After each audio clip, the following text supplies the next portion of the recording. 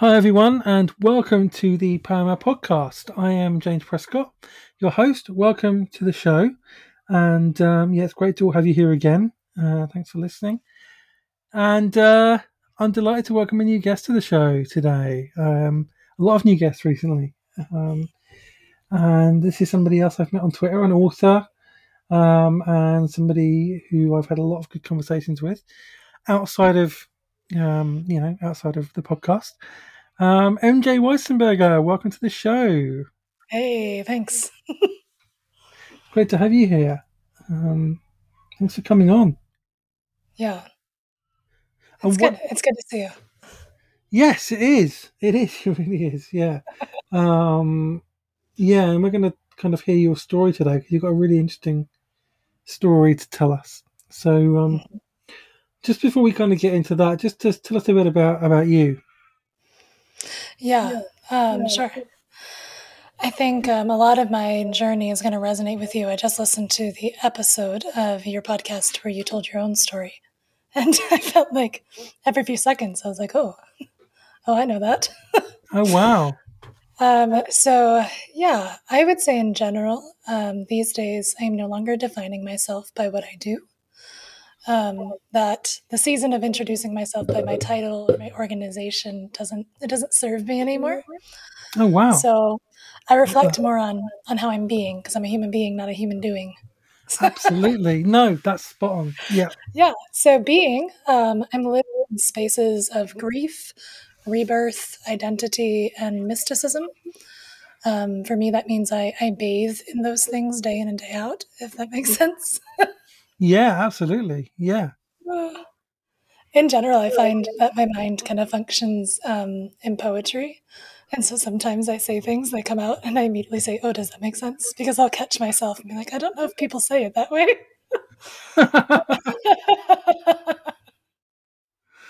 Yeah, I know what you mean. Actually, sometimes I'm like, I can outward process a lot of the time. Like when I'm like, if I get talking to somebody about something I'm passionate about, I might suddenly ideas might just suddenly appear, and I'm like, oh yeah, I didn't realize that before. Like, and it's just, yeah, I know exactly. So I know what you mean, and yeah, it sounds like we kind of dance around the same areas. So I'm excited to have this conversation. So tell us your story. Yeah. It's kind of, I'm sure you can imagine this too when you were telling yours. It's kind of hard to know where to start Yeah, because it's all interconnected and you could start at the beginning, but that has to do with the end also. So yeah, I will say in general, the journey that I've been on, I feel like I hold a lot of experience in my bones that isn't an academically earned title, but it's just hard earned wisdom and intuitive knowledge. And so I love sharing that with people. Even if there are resources that I found that I also then share with people that are more professional than just me saying, this is what my bones have experienced.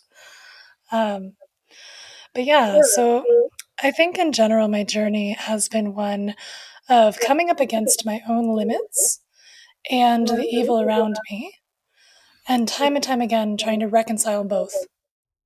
And so a lot of that looked like my own limitations physically. I had multiple near death experiences as a child when I was very sick as an infant. And then from that, developed upper respiratory diseases and very severe asthma for a while. And there have just been very physically limiting things. And then we'll get to this, but by the time I got into college, I started developing chronic pain. And I had about a 10-year journey of debilitating pain. well, And so, but I'm also very I am very high achieving in the sense of I want to do everything and I want to do it very well. And so those limitations, they hurt. And there's like hurt from actual pain, and there's hurt from knowing that you just can't do what you know you should be capable of doing, right? Which I think people can experience that too. I do experience that still with depression. Things where I'm like, I know I'm capable of doing this thing. I just don't have the capacity right now. And mhm. that pain alone can also be jarring. So that's on the one hand. The other hand is evil. I feel like from a young age I came up against many forms of evil in the world, whether or not that was intentional or unintentional. So within my own home, we had the repercussions of my mother's side of the family that came out in her parenting that was abusive towards me. And, I don't think she would describe it that way. I'm not sure if we'll ever come to an agreement on that while she's alive. But that's my lived experience. And then my parents split when I was about 9 or 10. I rarely saw my father. But my mother also has type 1 diabetes. And so I was left, not alone, I had my brother too, but the two of us as children were left alone with a woman who had a genetic disease that deeply impacted the family. And the two of us had to learn almost to become adults overnight to care for her in times of medical emergency. Mm. And that, that's not her fault that she has that disease. But for me, those kinds of diseases are a continual, almost like development of evil over time, how our bodies have decayed, how our genetics have been impacted and formed in ways that maybe they didn't have to. So, but then there's also the issue of whether or not she managed her diabetes well and how that impacted us when she didn't. So that was a lot between just my parents, but then also, I lived through sexual assault as a teenager and was in a very almost borderline fundamentalist church at the time, or at least my youth group was very fundamentalist, even if my church was more mainline. But what that means is that when I tried to talk about that experience, I wasn't helped. I was harmed, trying to process what happened, right? So yeah, it just keeps going like that until a point where it just couldn't go any further. And I think a lot of people reach this point where they've been up against so much either pain, hardship, trauma, whatever it is, and it comes to a breaking point. It just breaks you. And for me, that was pain that was so debilitating I couldn't ignore it anymore. It was issues in relationships that I couldn't ignore anymore. Yeah. I couldn't pretend that I was just quirky or whatever. I was a bad friend, or I wasn't able to be a healthy person. It was issues in my career. I mean, it was all over the place, and I had the option, as everyone does, to play the victim and say, "Oh, woe is me," or to try to survive and move past it. So that's really where my journey kind of took a turn. So about the age of 27 or 28, I finally was willing to take responsibility for what was my part in my life and think more, I would almost say, honestly about what was done to me. Not from a victim mentality, but from a survivor mentality. What I survived, not just constantly reliving what I experienced. Because that constantly reliving of trauma, it pulls you down into a dark space, right? Yeah, no, absolutely. Yeah. I love that whole kind of reframing of, I'm not just a victim and this didn't just happen to me. I survived this. I lived through this and I'm still here. That I know with my trauma, my journey, that's something I really struggle with. Like shifting that mentality from being just a victim to being a survivor and being proactive. It's a difficult shift because, I mean, you are kind of a victim of some of things, and and things that were done to you. We all are, but there's a difference between kind of being a victim and then kind of just kind of playing on it and using it as an excuse for bad behavior or causing harm. Yeah. And I know I've made that mistake sometimes, and it's an easy mistake to make for if you've got wounds, if you've got They trauma, hurt. it hurts, and you can easily and you can unwittingly hurt other people with it, and it's really sad when you realize you've done that. And I had to deal with that at one point in my journey that oh gosh, I've caused this harm, and I didn't realize I was causing harm. And when you change the mentality to one of taking ownership of your story, saying I'm a survivor of my story, and I need to take responsibility for how I process that wound and that trauma, then that changes things. Yeah, totally. And it sounds like you went through, a lot, and I'm really sorry for what you went through. Yeah, thank Um, you. that nobody should have had to go through that, and it's sad that so many people have, but That's really helpful language right there, that nobody should have to, right? I think for a while, the language wasn't, for me, it wasn't nobody should have to. The language was why me? And that's the difference for me between I have been a victim and I am a victim, right? I have been a victim. That language for me, I was a victim at this point in time for this circumstance, is nobody should have had to go through that. I can lament and I can be in pain that no one should have to go through that. But to say, I am, and I still am the victim of something that happened 10 years ago, that language doesn't serve me anymore. I think a good visual for this that I thought about over the years was, oh goodness, probably 7 years ago now. My mother was in a terrible car accident because her blood sugar dropped too low while she was driving, and she did not check it and take any sugar for it, and she knew that. And she struck a telephone pole, I think, or an electricity pole, which would have been worse. Can't remember which. And struck her car. And so she shattered at least one ankle. She had to have her femur restructured. Like, it was terrible, and she couldn't walk. oh And gosh, so, so my husband and I relocated to move back into her home, which was very odd for me as an adult, but just to help her at that time. And there's this, when she was in the rehabilitation center, there was this sense of urgency for her to get out. She didn't want to be there. She didn't want to stay there. And as soon as they let her start practicing walking, she put all of her effort into it. And I think that image has stuck with me because at some point when I began my most recent therapy journey, my therapist wound up asking me a lot of questions to really help me understand: am I being proactive about my healing, or am I licking my wounds? You know. And oh so yeah, when I think about that image of my mom, who her legs were unusable for her own issue, like she caused it, but still she didn't sit there and play a victim in that moment. In that moment, she said, "I'm going to learn to walk again. I'm going to get out of here." You know. mm, So that's kind of where that's coming. I have huge compassion, huge, because I lived it for so long. I have huge compassion for people who experienced the unspeakable and had to go through a period of years, even, of grappling with that and the pain of that. I'm not saying that the next day you just dust your shoes off and start again. But part of my healing was learning to reframe who I am versus what was done to me and who I can become still. yeah. That's a really important shift. Really Mm-hmm. important shift. Um, yeah, I love that.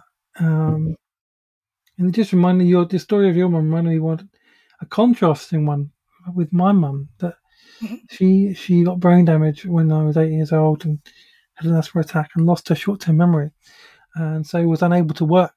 Was literally unable to work. Was um, uh, and because she'd been so independent before and had a career and everything, she found it really difficult to accept how she was, who she had Mm-hmm. become, and understandably, like because I mean, if that happened to any of us, we would be the same. We would, Yeah. yeah, we would struggle to reach acceptance of how we are, and till she got to that acceptance, she couldn't move forward with her life. Her refusal to accept it led her into depression and led her into drinking and things Mm-hmm. because she just didn't want to face the reality of what had happened. And understandably, Yep. I don't blame her at all. And it was when she did, she started to get healing and started to get um, contentment and peace Mm. in her life, which she did find before she died. But yeah, you're right. the way we frame. I love that these things. I was a victim, and now I'm a survivor. Like like as in that's really, really, really important framing. Um, Yeah. like I'm not a victim now. I was a victim. Um, Now I'm just living with the wounds, and I can either lick my wounds or I can actually start doing the work of healing of them um, and dealing with them, Yeah. and move forward. And yeah, that's really good insight. And there is that time of shock where it's probably not even helpful for you to start trying to heal. Like there is that period Mm. right after. And for assault, it was shock for me. Most recently, just over a year ago, my father died, and so there was shock. But I don't describe it as that. I describe it as a fog.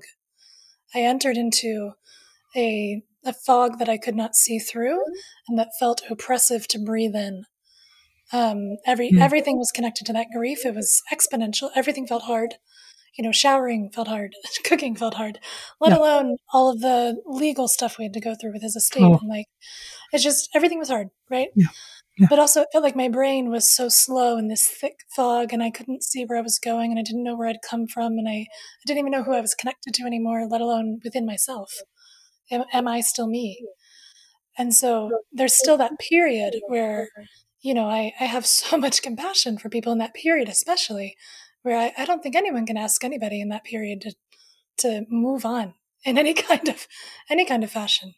You're sitting in the depth of bodily shock, and you have to honor your body while while you seek healing, even if that means putting off healing for a time until your Yeah. body can handle Yeah. Yeah. Absolutely right. Yeah. And yeah, and I'm sorry that you lost your father. That's really sad. Obviously, I know what it's like to lose a parent. I lost a parent when I was 23, my mother. And you're right. And I remember being in shock. I remember what it's like. I'll never forget it. You're kind of just numb. You're like it. Yeah, you're not really kind of aware of what's happening, or like you're just breathing in and out and just doing what anyone tells you to do. Like I was with my dad. He picked me up from the hospital and like, oh, we're going to see mum's body and stuff. Like, and they're like, I was like, okay, just go went with him. Because I needed to see. He knew I needed to see the body. I didn't know that, hmm but he knew I needed to see that so that I could get some closure and acceptance of what had happened. And I saw it, and then we went to her house, and I was just like, I wasn't feeling anything. I was just in shock. hmm Um, and my dad got quite emotional, but I was just in shock for quite a while. Um, yeah, and yeah, at that point you can't do any work on healing. Nope. That's not the time. Right after it's just happened is not when you start processing it. You need time Yeah. because you're right. There is all this kind of legal stuff which just happens, and and all the kind of like organising the funeral, planning the funeral, inviting people to the funeral. It's like it's a maelstrom of things. Like, fortunately, my dad did most of that. Um, he was really good. He handled most of that. I just didn't know how to think about anything. To be honest, I wouldn't have. If I'd had to do that, all of that, I wouldn't have known where to begin. I'd have been, yeah. Yeah, so But it's my brother and I did that without yeah, any help. yeah. I mean, And, and we're a bit that's older really difficult. than Yeah, you were. We were, I guess, 31 and 33 when he died, which is not the same as 23. But still, right? you're No. still too young to lose a parent. And so we're in this fog, and we're both looking at each other like, well, what do we do? I guess this is what they said we have to do next. We'll figure it out. Yeah, yeah. Oh, It's just it's difficult to explain to somebody who's not had to deal with it, yeah. especially someone who's not had to deal with it at such a young age. And I say anyone who loses a parent under 40, that's too. You shouldn't be losing a parent before you're 40 Yeah. in normal circumstances. Um, and yeah, you're just not kind of ready for it. I mean, if my dad died now, um, I'd probably deal with it a lot better better equipped to deal with it than I was when my mother died. I hope my dad doesn't die now, obviously, but I'm 44 now, so I've done a lot of grief work, and I've grown up, and I'm a mature adult. So it's different from when you're like 20 or 30, in your 20s or 30s, when you're still relatively young. You're still building your life, and you're not kind of you're still getting life experience and stuff. So it's not the time to deal with all that stuff, and Yeah. again, like, you shouldn't have had to deal with it at that time. Yeah, right? It's not Shouldn't when have you had to, yes. expect to deal with losing a parent. So Oh, goodness, yeah, yeah. I yeah, would say a couple of things about that that really tie into my story. First is that, my father dying at this time specifically was so horrid for me because when my parents split, my mother wound up over the next however many years weaving this narrative, intentionally or unintentionally, that my father left. That was the narrative that was created, which is not true. I now know, and I learned more in college, that my dad had wanted to divorce, my mother didn't, and she took the children and she moved up to be with her parents. So when I was moved away from my father at the age of 9 or 10, that was my mother's choice. My father didn't leave. But that language of your father left us, that really marred my relationship with him as a teenager. mm, I didn't. He did come to visit. I mean, that man drove almost 4 hours in rush hour traffic almost every Friday as he could to visit us as kids, um, from another state just to see us because he loved us. But that narrative prevented me from appreciating that. It was just mm, inside the narrative was always, he's not here. He doesn't want to be around. So I only bring that up because it really took the second half of my 20s for me to really reconnect with and appreciate my father. And so at the age of 31, I was really looking forward to another 10 to 15 years of getting to know a man that I'd been estranged from essentially emotionally. And he was only a year away from retiring, and he was going to relocate probably 2 or 3 hours from my house. So I really had all of these expectations of a healing from my childhood, and then he dies. And it wasn't just a fog of my father died, it's also a fog of how do I reconcile the things I was still waiting to heal from, you mm. know? Without the person I feel like I need to heal with. So that was a very specific kind of Yeah, oppressive grief. yeah. So you weren't just grieving the loss of your father; you were grieving the loss of the possibility of redeeming the relationship, Yeah. the, Oh the yeah. loss of what could have been. And that's often the way when parents die young. You don't just grieve their passing; you grieve of what could have been. Yep.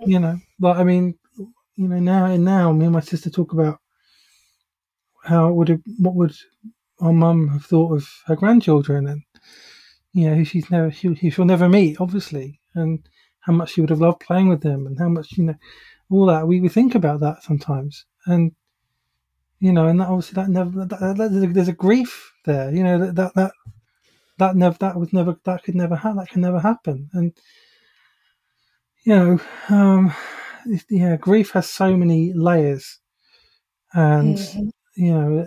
we grieve so many things. It's not just the actual person dying. It goes so much deeper. Yeah. Absolutely. Yeah. And how did you start processing that grief and doing the grief work after Mm. after that happened? So, coincidentally, this passing of my father coincided with officially deciding to really leave the North American white evangelical church. Um, my husband and I had been trying to really get planted into a church community within reasonable distance of our home for the past 3.5 years or so since we moved to this city, and found it very difficult. Um, for a lot of reasons, many, many reasons. But most importantly, we'd already been on a journey of liberation, just in theology, but also in praxis, in society. And so the churches that we were trying to plug into, that we naturally probably would have, many of them we probably would have maybe felt comfortable being part of, even 5 years prior, we weren't anymore. So when my father died, I had already been trying to change what voices I was allowing to speak into my life. So I'd already begun to swap out who I was listening to, who I was taking advice from, who I was following on Twitter, and a lot of that for me wound up changing how I handled the pain. Because handling this grief or walking through this grief was a markedly different experience for me than any other suffering I'd been through, primarily because of the worldview that I had. So prior to this, my worldview and white evangelical community regularly almost suppressed pain. It didn't provide space, intellectually, physically, or otherwise, emotionally especially, to process pain. I was constantly given these platitudes and these verses out of context from the Bible about how to hand my concerns and worries over to the Lord, and we use a phrase here often: "Let go and let God." Oh yeah. Which I can have one side tangent. I can remember almost yelling at someone, let go of what and let God do what? Like, let go how? So a lot of that for me wound up changing because going into this grief process, I had new words and new frameworks for what that looked like. Yeah, yeah, and of course there's a grieving when you leave a church behind. When Definitely. when you leave a kind of type your faith behind. That's part of what people call deconstruction.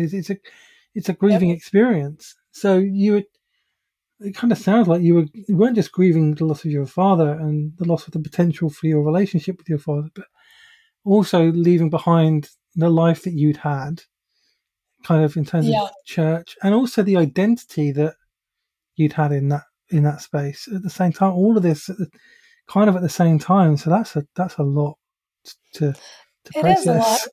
And I think, again, your perspective, I could have sat and been overwhelmed by how much it was at one time, which I was. I definitely was overwhelmed.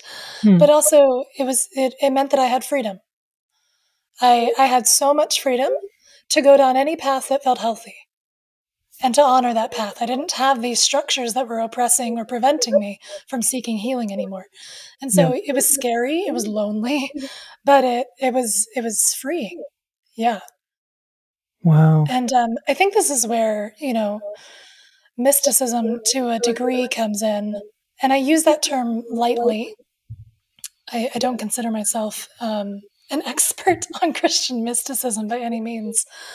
But, I wound up coming back, oddly enough, to beliefs and practices from my childhood.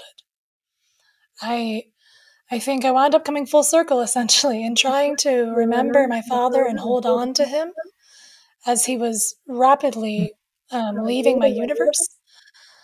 I wound up almost going back in time to who I used to be before we moved, before we split as a family, before we got plugged into a church that wound up being very detrimental to my spirituality. And as a child, I was very acutely aware at a young age that me, myself, and my entity was more than my body. That my bones are not what make me me. If that makes sense.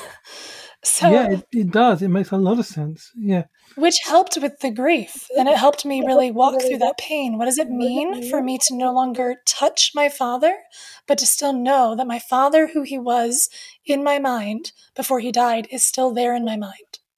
I don't lose that. Before he died, if you asked me about my dad, everything that I thought and felt is still there. That doesn't go away just because his body is in the earth. So that level of him existing within me is still there. I don't have to lose it. And I think those lines of thinking, the way that I talk about them sometimes, they used to make people in evangelical circles in the U.S. kind of nervous talking about being connected to your ancestors or other things that feel almost borderline witchy in certain circles. But that experience of understanding that my relationship with my father doesn't disappear just because his body disappears is literally how grieving became healing for me, because I could spend Yeah. time with my father still in my home, not like a crazy person, but just I don't need to get psychiatric help for this. I'm not pretending. I'm literally just sitting with what I remember, you know? Yeah. Yeah, I understand what you mean, and I mean, I've had a similar, experience, and it's I've had encounters with my mother's consciousness, and Yep. and transcended experiences with her, um, and uh, and they were real. I've had a few of them, and new Yeah. interactions. And it took me going through the whole grieving process to get to that place. Lots of therapy, spiritual direction, processing of grief. It took time for me to get to that place. Mm-hmm. Um, and but then it kind of, when I did, it got to a kind of liberate, like you say, liberation. And yeah, I guess for me, it was like, it wasn't just the. I love that way you talk about what you remember of your dad being still part of your body. Mm-hmm. The good things, your awareness of your dad, your kind of understand your feeling for your dad, um, still being part of you, and that's wonderful. And I kind of have that with my mother. I mean, we were quite close anyway, but um, I think, I mean, I've been grieving my mother's death for 20 years, so it's Mm-hmm. kind of further down the process. But yeah, I mean, I kind of came to that place of both that feeling that you have of them being part of you and carrying them with you everywhere you go, and also kind of a new kind of relationship with her, like that's now, Mm-hmm. and that's present now, and that it's like, and it kind of sounds a bit weird when you talk about it to people who haven't experienced it, but it's not weird. It's Yes. very real, and yeah, this whole thing about spirits of ancestors and stuff, and and I've talked about this elsewhere, that that I've learned about quantum entanglement, and how Mm-hmm. atoms which bond with each other like leave an imprint, and and Mm-hmm. how our bodies are made of atoms and stuff. And I'm thinking, well, so am I connecting somehow with the atoms from my mother, which carry my mother's consciousness or whatever? Yeah. And I've been thinking about that, and yeah, and it does sound a bit kind of witchy. It does sound a bit, all that kind of thing. But there's nothing wrong with that, actually. Like, it's Mm. because it's real. It's not made up. It's not some airy fairy pie in the sky. You can't deny people's experiences, and Right. Yes. people can't deny the experiences that you've had, and they can't deny the experiences that I've had. And um, yeah, and that's beautiful. It's a beautiful thing. Yeah. And I think that allowing myself to walk down that path reunited me with my understanding of divinity. Because if you'd asked me right before my dad died, when I was in the middle of considering leaving church altogether, um, if you'd asked me if I still believed in the divine, I would tell you yes, but I don't even know how to access the divine anymore. And that was another kind of grief. It was so sad for me, because I have these very real experiences throughout my life of being connected to the supernatural. And and yet, going through all of this church trauma in my life, it felt almost impossible to access anymore. And that was so harrowing for me. And Mm, so, walking away from that and then my father dying and then coming to this point of feeling the literal need to cling to whatever consciousness I had left of him, brought me back full circle into how do I tether myself to the divine also who is within me? I acknowledge that my Father, to some extent, is within me. Therefore, even if you asked me in my most conservative days, does the divine live in you? I would have told you, yes, I believe that the Holy Spirit dwells within believers. I would say that. And yet, I ignored the fact that the divine was within me. It was this intellectual exercise. Mm. So almost this grief process also just reopened that door for what does it look like for me to change the way that I approach time and emotional connection to divinity and to others. It's more intentional, it's slower. I do way less talking than I ever did, but it's more authentic and real for me, even though I know it's transcendental. So that's sort of paradoxical that it's transcendental and yet it feels real. But yeah, it opened those doors in a way that I don't ever want to take back. Yeah, that's awesome. I love that, and it is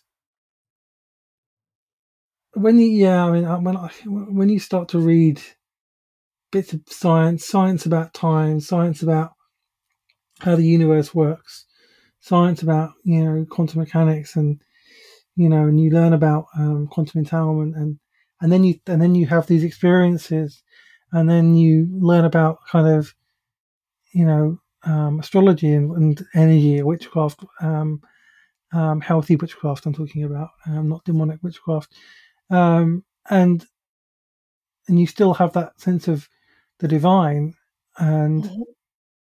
it's suddenly it's all the same thing. It's like all connected somehow. And it Yes. makes it like it's given. And I'm sure this sounds like it's been your experience, and it's definitely been mine. That it's kind of it gives you a tangible sense of spirituality and Mm-hmm. it being real and it being more than just kind of religious. It's like it's in the DNA of the universe. Yep. Like there's even science which can help us understand it, and Yeah. and that makes it just that blows it wide open and makes it gives you more wonder. Yeah. Definitely. When I was younger, probably before high school. High school is really when I think my faith started to be, I'm going to say, warped by fundamentalism. So before high school, prior to that, I had a lot of instances where either older church members or people in my youth group or wherever would almost express concern over me having pagan practices, which is kind of how they called it, which really just meant that I acknowledged the divinity in nature, right? Like, Mm. and I wouldn't say that I was sitting around worshiping trees, but I did wonder, what is inherently wrong with embracing how the tree worships? Just because I admire the divinity within creation doesn't mean that I am worshiping the created thing itself. Um, Yeah. and so, yeah, so since my father's death, especially, and since allowing myself to pursue any option that feels like it's healing, that means that in general, my connection with the divine is much more connected to nature now. It's Yeah. it's a listening process and an admiration process, and I'm no longer what I call babbling. And I hate to just, accuse anybody of how they pray, but the way that I used to pray now feels like babbling, just saying words out into the universe, directed to no one in particular, although you think you're talking to God. And in general, I'm not saying God doesn't hear those prayers, but when I think about who I was and why I was saying what I was saying versus now how I speak, the spoken is not spoken by my tongue, it's spoken by my soul on the inside. It's these deep, visceral feelings and imaginations as I sit among what I acknowledge as divine around me. Yeah. Absolutely. Hmm. Yeah. Just that acknowledgement that the divine is in all things. Wherever you look for them, you will find them. Um, yeah, and it's just once you see it, you can't unsee it, and it's amazing. Yeah, yeah. Yeah. So, what is the biggest lesson that you've learned on this journey that you want other people Oof. to know, to learn? Ah, Goodness.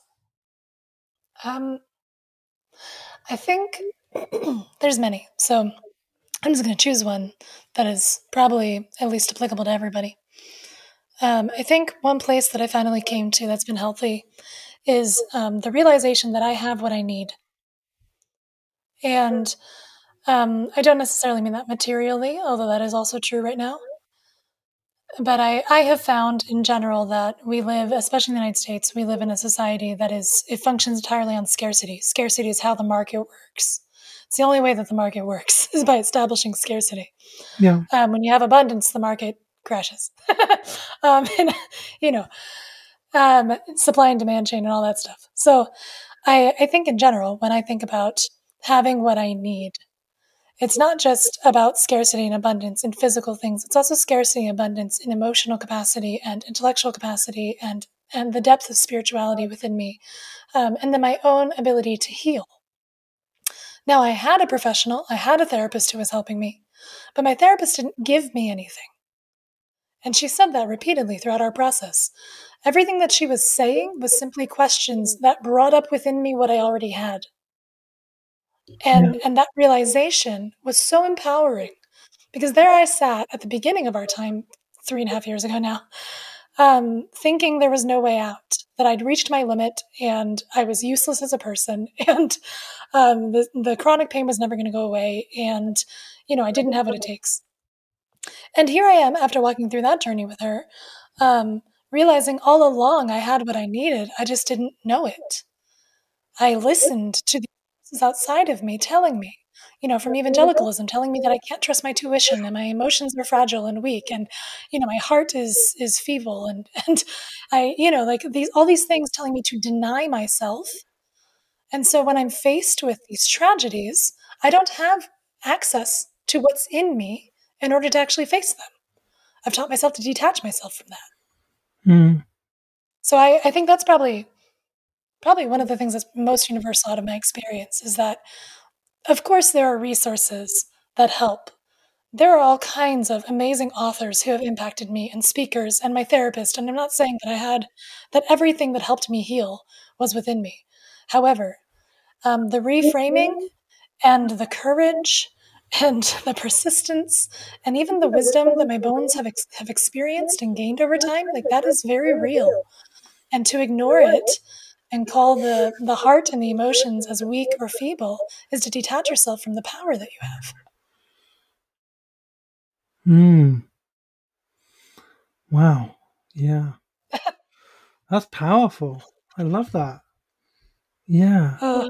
That's so true. It's everything you need you already have. Yeah. I've heard that before in a few places. That's powerful. Yeah. Well, thank you for sharing your story, MJ. It's been really great to hear you share and kind of inspiring too. Thank you. I feel like I'm glad that I'm at a place where I can really talk about it more succinctly. If you talked to me a year ago, it just would have been incoherent tangents with no conclusion yet. Yeah, I mean, the journey keeps going, doesn't it? It doesn't end. You're always learning, unlearning, growing, discovering, and yes, yeah. I'm sure we'll have you back in the future, and you'll have learned more, and it'll be exciting to see that. So, oh, thanks. That's hopeful. yeah. Where can people connect with you online? On Twitter mostly. That's probably the easiest way to find me. And yeah, I don't really have anything to promote. I don't have a website or anything. I'm just a person.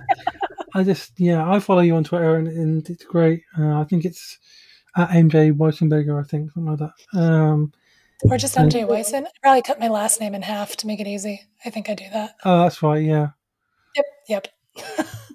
Yeah. Put it in the show notes or something. But yeah, do give MJ a follow. It's she's a good follow on Twitter. So thanks. yeah, thanks for coming on the show, and thanks for listening, everybody.